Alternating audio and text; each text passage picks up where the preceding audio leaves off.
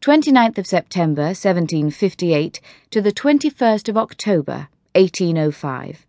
St. Paul's Cathedral Crypt, St. Paul's Churchyard, London, EC 4M 8 AD. We do not know whether we should mourn or rejoice. The country has gained the most splendid and decisive victory that has ever graced the naval annals of England, but it has been dearly purchased.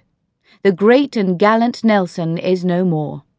The Times, 6th of November, 1805. Even now it is thrilling to read about the Battle of Trafalgar, where Nelson took on the French and Spanish, his 27 ships to their 33, making the decision to attack in the middle of the night, sending a message to his fleet: England expects that every man will do his duty. By 1 p.m. on the 21st of October, 1805, Nelson was shot, and by 4:30 p.m. he was dead, having requested that his possessions be given to Lady Hamilton, his lover, and the mother of his only child, Horatia.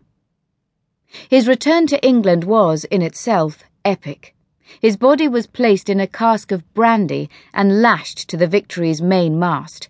When the ship reached Gibraltar, the body was transferred to a lead-lined coffin with wine. "We pickled him!" crowed the guide at St. Paul's Cathedral as he embarked on the story of Nelson's death and funeral. Rather fittingly, the dispatch to London about England's greatest naval victory and the death of England's greatest admiral was carried on board HMS Pickle. It took another month for HMS Victory to make it from Gibraltar to England, where an autopsy was performed and the deadly musket ball retrieved. Nelson's body was placed in another lead coffin filled with brandy. Then, on the 21st of December, he was placed in another coffin, made of wood from the mainmast of L'Orient, a French ship destroyed in the Battle of the Nile, which had been given to Nelson years before. This coffin was then placed in another made of lead, and then another of wood. I think this is his 5th coffin, if you don't count the first cask, making it the Russian doll of coffins. The multi-coffin was collected from HMS Victory, which was moored in the River Medway, and taken up the Thames to Greenwich, arriving on the 25th of December, where it was kept in a private room for another 11 days. It wasn't until the 4th of January that the coffin was moved to Greenwich Hospital's Painted Hall, where he lay in state for 3 days, with an estimated 100,000 people filing past. Nelson's body then went by barge up the Thames, followed by a 2-mile procession of boats, a funeral flotilla, the likes of which we have never seen. He was taken to the Admiralty in Whitehall for the funeral, which was held the next day, 9th of January. The funeral procession from Whitehall to St. Paul's included royalty, ministers, high-ranking military, and 10,000 soldiers. The service was attended by 7,000 people, including 32 admirals and 100 captains, plus seamen from HMS Victory. The service itself ran from 11 a.m. to 6 p.m., when the coffin, how many layers I am not sure, was placed in the black marble sarcophagus that had been originally made for Cardinal Wolsey, who was Lord Chancellor under Henry VIII before falling from favour. His deathbed had remained unused for centuries.